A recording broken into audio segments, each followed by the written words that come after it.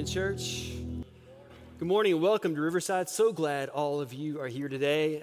Those of you here in the house, welcome. For those of you who are joining us for Church Online, so glad you're here with us as well. We are in the middle of a series that we're simply calling God is For Us. And here's what we believe. We believe that this is true, that we serve a God who knows us by name, loves us as we are, and who has chosen us to be a part of his family. We believe that God truly is with us and that God really is for us. But the truth is, from time to time, we need to be reminded that this is true. And I hope you've had a chance to do this or to go out and read some of these stories. But on the wall in the foyer, as you exit this morning to the left, you'll see this on the wall. The wall is filling up with these cards, these stories of how God is for us. Stories that all of you have shared, many of you have written. If you haven't done this yet, please, I would love for you to do this. If you have done this, feel free to do it again.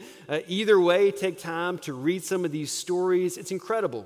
It's incredible because sometimes when you're going through whatever it is you're going through, when you're right there in the middle of it, you can't always see it.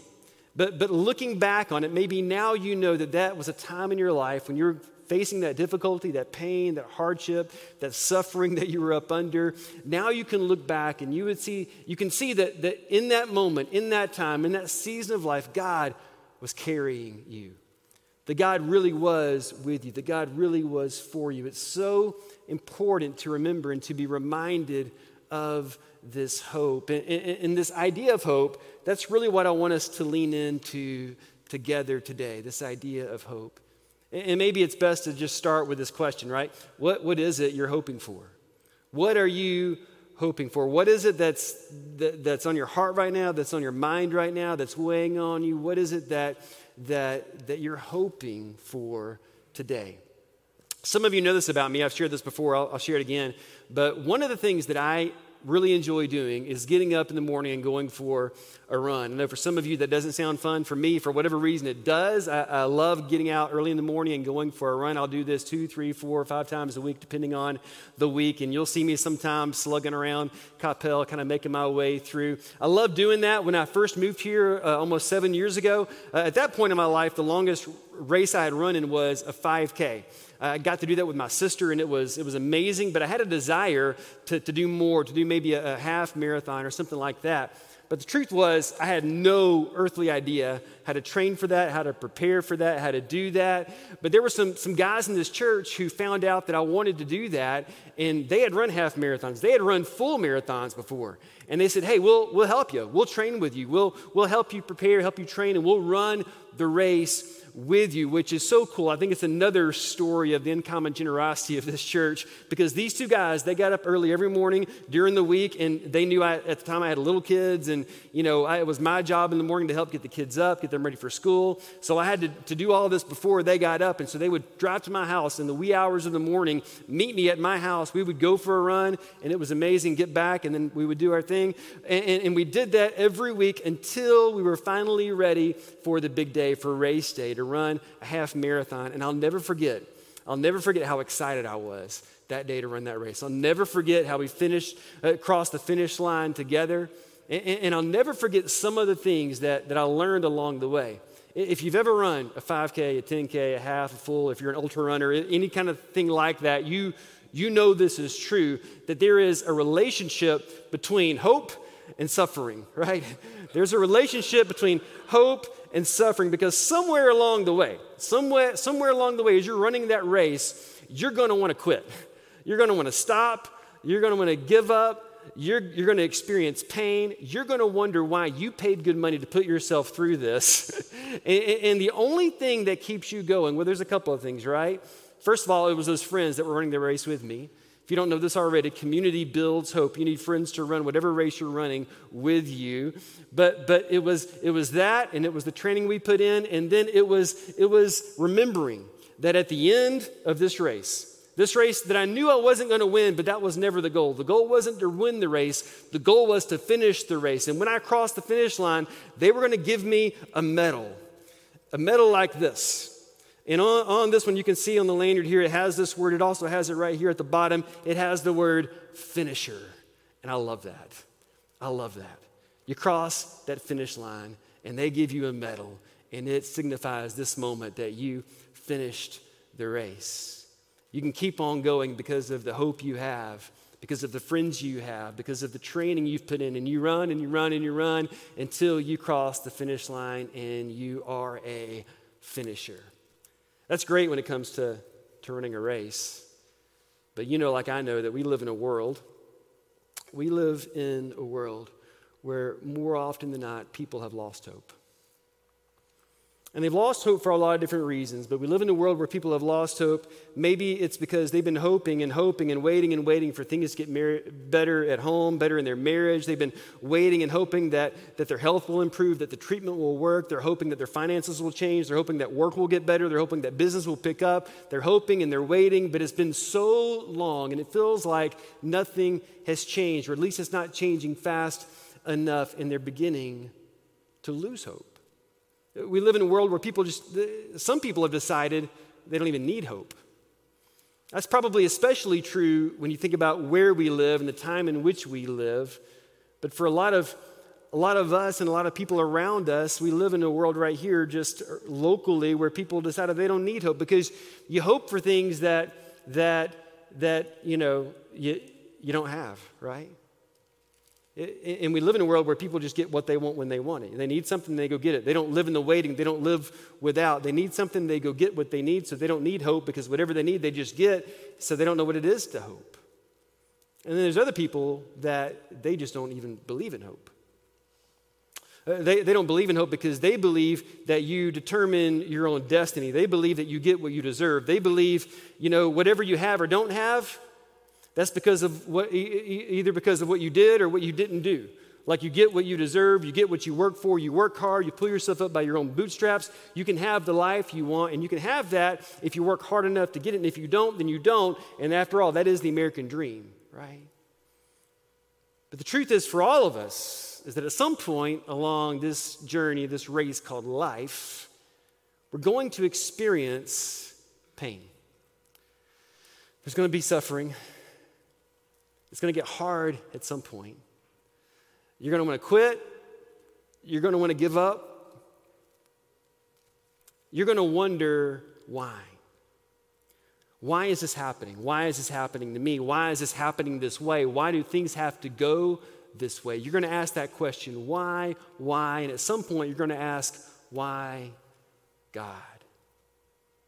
Why? I think that's one of the reasons that Paul decided some 2,000 years ago, when he wrote this letter to the small group of Jesus followers living in the ancient city of Rome, to remind them, just like he would want to remind you and me, of the hope that we have. Because we live in a world where a lot of people have lost hope. We live in a world where a lot of people have given up on hope. We live in a world where some people don't need hope, some people don't believe in hope, but he wants us to remember, especially those of us who've decided to follow Jesus, that there is hope for us. If you have your Bible or the YouVersion Bible app, I would love to invite you to open up to Romans chapter 8. We're working through Romans chapter 8 in these days leading up to Easter. Maybe one of the greatest, if not the greatest chapters in all of Scripture. Paul knew something about suffering. He knew what it meant to suffer for Christ. He knew what it meant to suffer as a follower of Christ. And so when he writes this letter to this group of Jesus followers living in the ancient city of Rome, he understood what he was talking about. And I want you to hear, we finished with these words last week, but I want to pick up again here this week in Romans 8:17. I want you to hear what Paul says to these Jesus followers. He says, and since we are his children, God's children, sons and daughters of God, we are his heirs. In fact, together with Christ, we are heirs of God's glory. And then he says this, but if we are to share his glory, we must also share his suffering. All right, can we just be honest for a minute? This is the part that no one told you about. This is the part that, just to be honest, we don't talk much about. In fact, out of the hundreds or thousands or maybe millions of sermons that are being preached around the world today, my guess is that very few of them talk about this idea of suffering.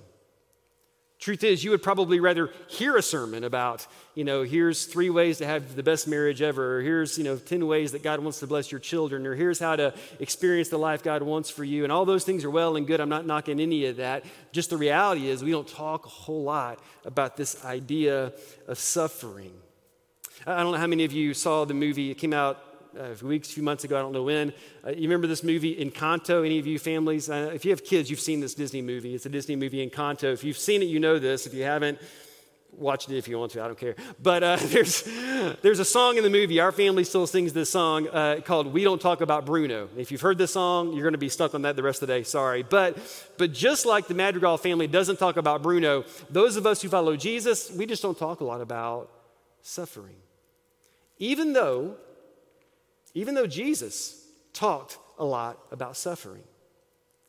Even though Jesus promised that if we decided to follow him, that suffering would be a part of our story. Even though Jesus himself suffered and died on the cross, we don't like to talk about suffering. Even though out of those original disciples of Jesus, those that chose to follow him and give their life for him, all but one of them died a martyr's death.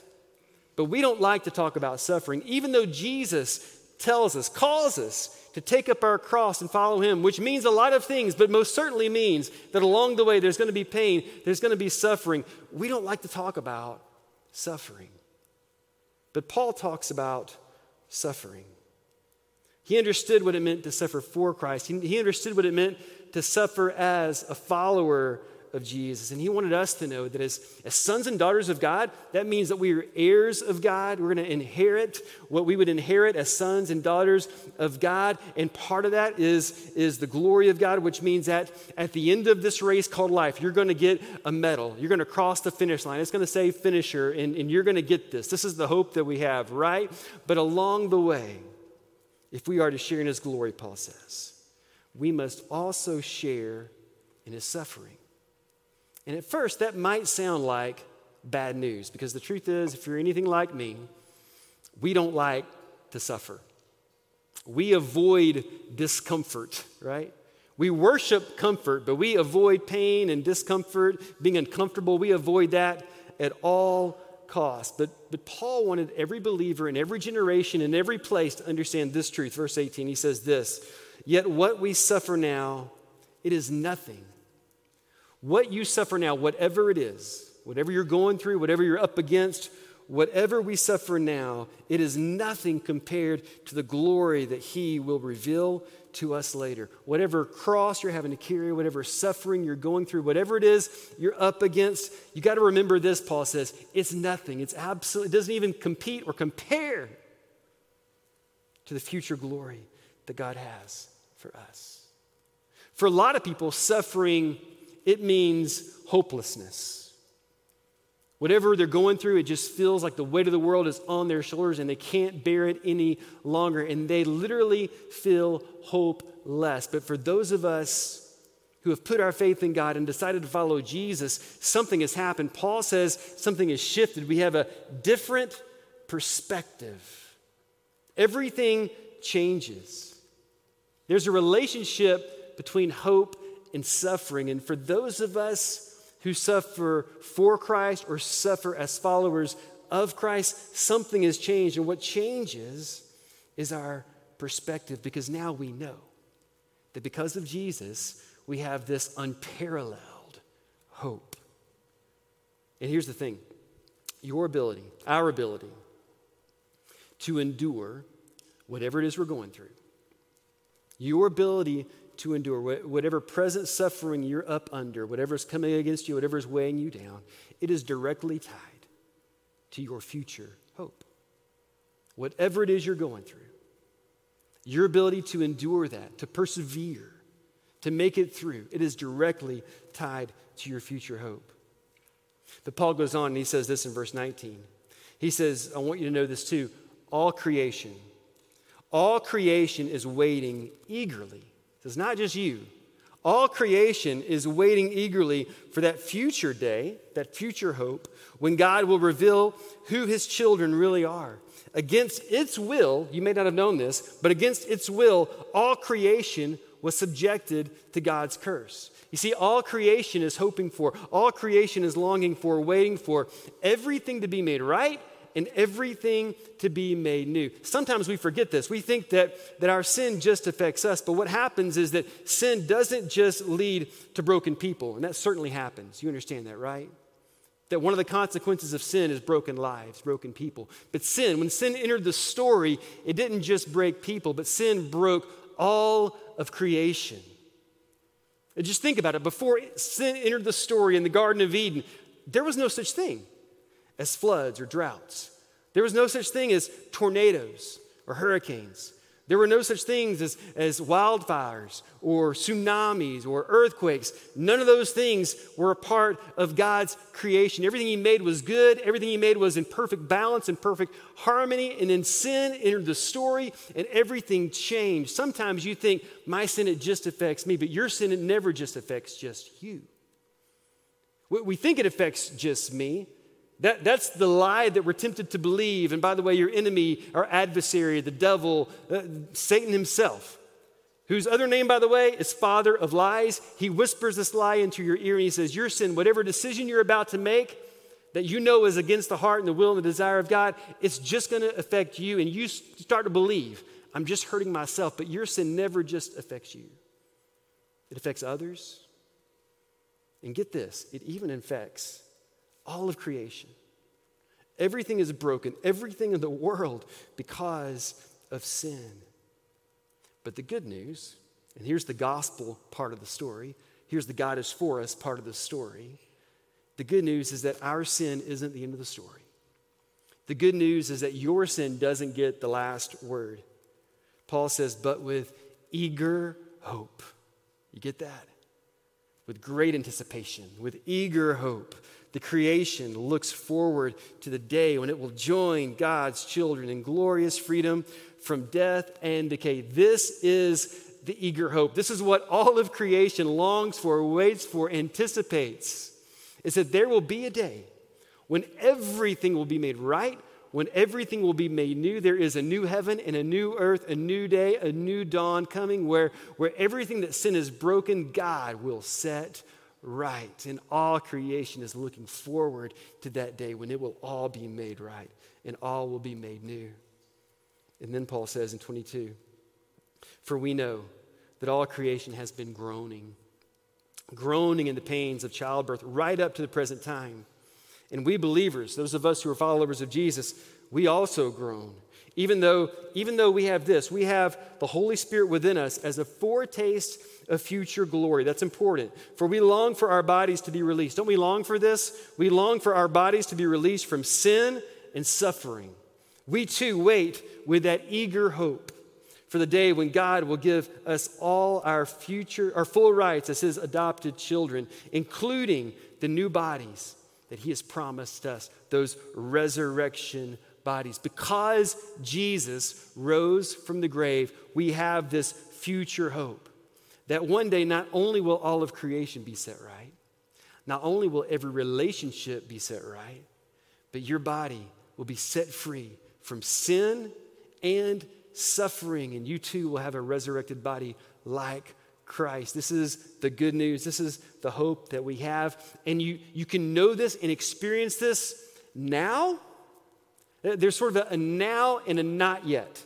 There's an already and it's still coming kind of promise here, right? Because when you confess that Jesus Christ is the Lord and Savior of your life and you enter these waters of baptism and you're buried with Christ in baptism, you die to yourself and then you're resurrected to new life. Here's the promise that Jesus made to you and to me and to everyone who believes in him. Here's the promise that you're going to receive the Holy Spirit now. And that's the promise. That's what Paul talks about. We receive the Holy Spirit as a foretaste of things to come. The Holy Spirit is given to us now to help us through and in the middle of our present suffering and pain and whatever's going on in us or around us, and to remind us that a new day, a new dawn is coming. We've talked about this before, but we're only 21 days away from Easter Sunday. 21 days away from Resurrection Sunday, the day that Jesus rose from the grave, Easter Sunday. And on that day here at Riverside, that's Baptism Sunday, and I'm excited about that day. And for some of you, maybe this is just another chance to remind you that this promise is true, that when you confess Jesus Christ, if you haven't done that yet, and you say, he is the Lord and the Savior of my life, I believe he is who he says he is, and you're ready to take this next step in your journey of faith. And for a lot of you, that's what it is. It's a big step, it's a significant step, but it's the next step in your journey of faith, of believing in Jesus. When you take that step, here's the promise: you receive the Holy Spirit to help you now and to remind you that there's a new day coming when everything will be made right and everything will be made new. We're 21 days away from Easter Sunday, from Baptism Sunday. If you're thinking about making that decision, taking that next step of faith, let me encourage you to take a step before that step and to talk to somebody today or this week. Find a parent, find one of our elders, find one of our ministers, find a trusted adult in this church that you respect and look up to, and talk to them. That's the first step before this next step, because your success as a follower of Jesus, it all hinges on relationship with God and relationship with others. And before you take that step into the water, we want you to take that step in relationship of talking with someone to help you and to surround you and to walk with you as you walk with God. We're 21 days away from Easter in church. I want to ask you to pray with me that day we will see people confess Jesus as Lord and Savior, step into the waters of baptism, be resurrected to new life, and receive the Holy Spirit as their sins are washed away. Paul says in verse 24, this is the hope that we were given when we were saved. We were given this hope. This is the hope that we're given when we're saved. The hope of the Holy Spirit, and the hope that one day, everything that's gone wrong, God will make right. So what is it? What is it that you're hoping for today? Maybe that's what you're hoping for. Maybe you're hoping that someone that you love, maybe a family member, maybe a friend, maybe a neighbor, maybe a coworker, maybe somebody God has put on your heart, will come to faith in Jesus and take that next step and be baptized into Christ. Maybe you're hoping for a second opinion, for the treatment to work, for healing, for God to do what only God can do. Maybe you're hoping that a relationship that's been broken could maybe finally be restored somehow, and you know that can only happen by the power and the grace of God.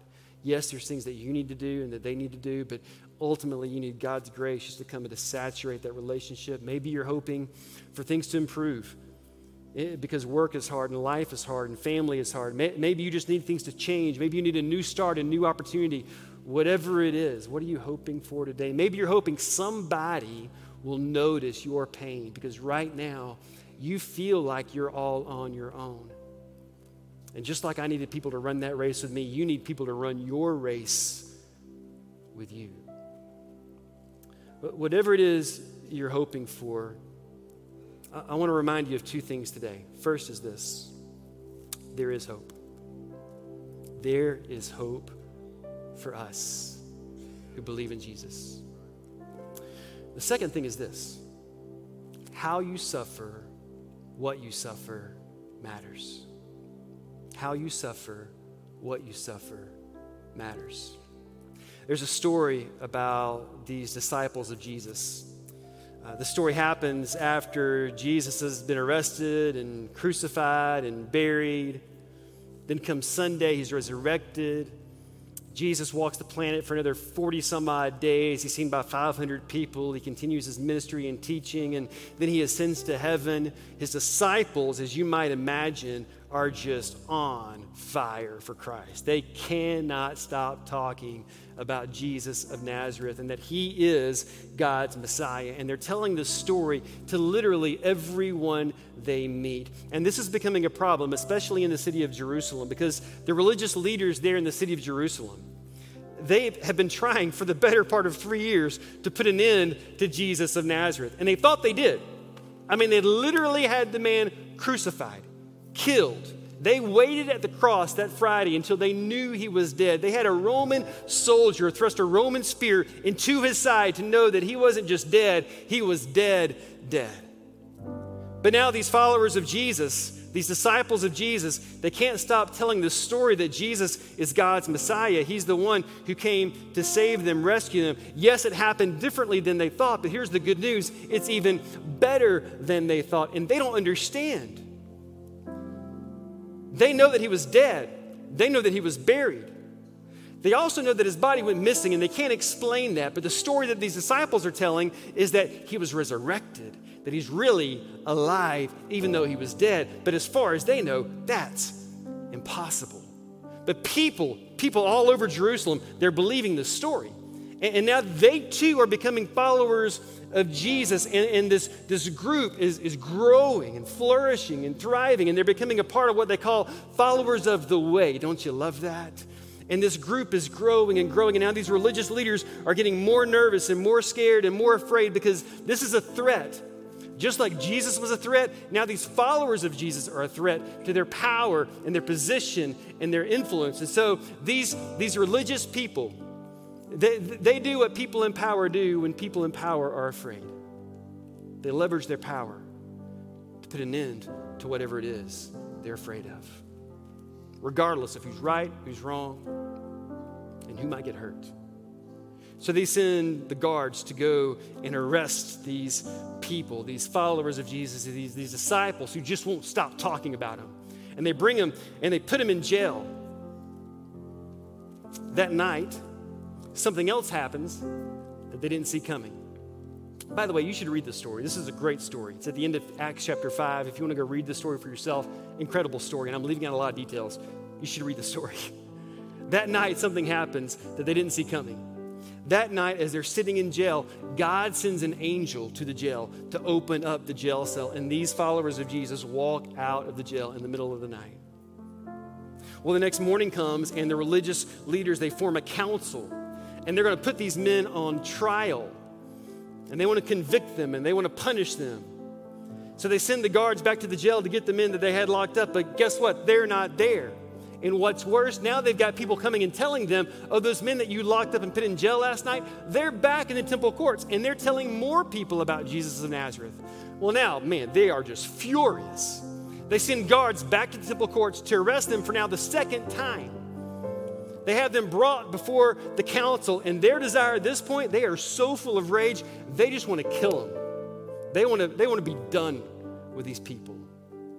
But they decide instead not to do that. Instead, what they're going to do is they're going to have them flogged.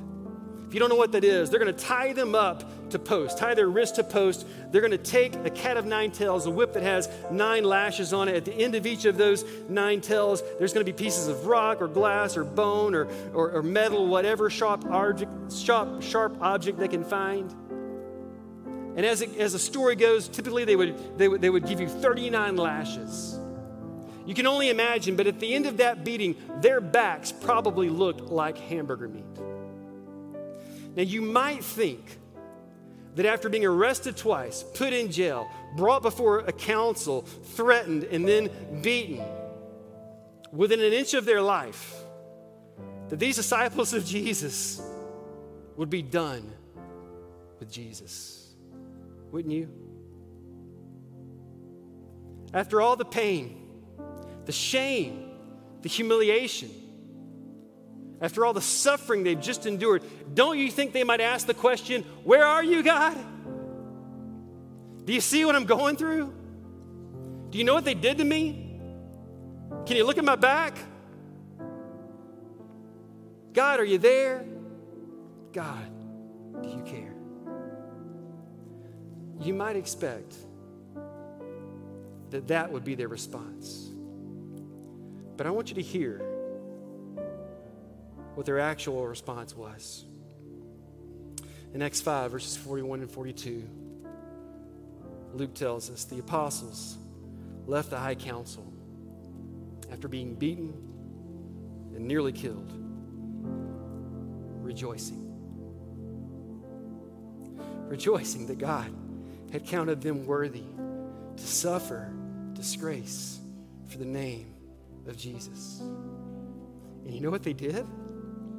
Every day in the temple and from house to house, they just kept on talking about Jesus, teaching and preaching this message Jesus really is the Messiah. That's who he is. How you suffer, what you suffer matters. Don't you think that those people who were there the day, watching them be beaten within an inch of their life, who then showed up the next day and heard them talking about the goodness of God, about the kindness of God, about the compassion of God, about the love of God, don't you think they were wondering, what in the world are you talking about? But remember, every testimony comes from adversity, suffering, where you allowed God to have an opportunity to prove that he really is for us. He really is faithful, and his love really is true. Don't you think that they had a new opportunity to explain something to a group of people who probably never would have believed it before, but because they saw how they suffered, what they suffered, now their eyes are open, now their ears are open, now their hearts are open to receive a message they may have never received before. Some of you know this because some of you have experienced this. Some of you are living this. Whatever it is you're going through, and it may be incredibly, insanely difficult and hard, but you rejoice and you have hope. And the people around you see that and they wonder, why are they so different? Why do they have the hope that they have? I know their situation. I know what's going on in their life. I know what's going on in their health. How can they go around with such joy? And then you have an opportunity to tell them, oh, let me tell you. Let me tell you about the great love of God. Let me tell you about the hope that I have. You see, hope changes everything. In church, we have hope. And our hope has a name, and his name is Jesus. How you suffer, what you suffer, it matters more than you know. There's a relationship between hope and suffering. And when you go through whatever you go through, remembering the goodness and the grace and the kindness and the love of God and using that, leveraging that in your life to show others the great love of God and the hope that you have, it changes absolutely everything. What if instead of praying for God to relieve you of your suffering, what if you asked God to help you?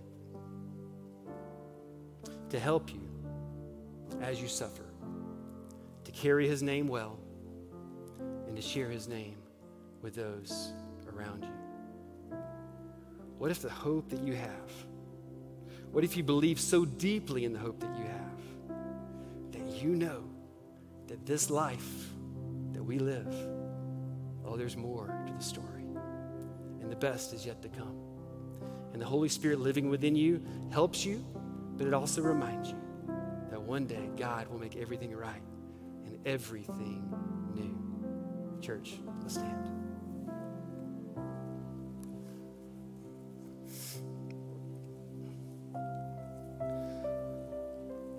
Here's what I believe is true, church. One day we're going to cross the finish line.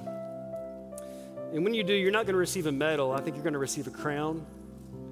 But on that crown, I think it's going to have a word, finisher. But in order for us to finish the race that we're running, this race called life, I think you need three things. I think you need friends. You need community. Community builds hope. You need people to run this race with you. That's why you need the church. People say, man, I love God and I even love his word. I'm not so sure about church. You need the church because you were never created to do life alone. And you need people around you to run this race with you. Do not go it alone. If you're going to finish this race, you need the church. You need friends. Not just that, you need training.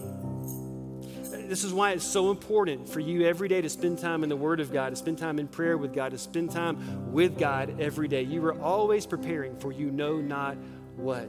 You need training. But you also need hope.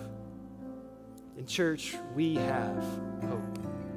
And because of the hope that we have, we believe that one day we will cross the finish line and we will receive that crown that says finisher. And I know it's going to say that. You know how I know? Because one day our God, your Father in heaven, is going to look at you as you cross the finish line. He's going to be the one to greet you. He's going to be the one to put that crown in your head. And he's going to say these words, well done.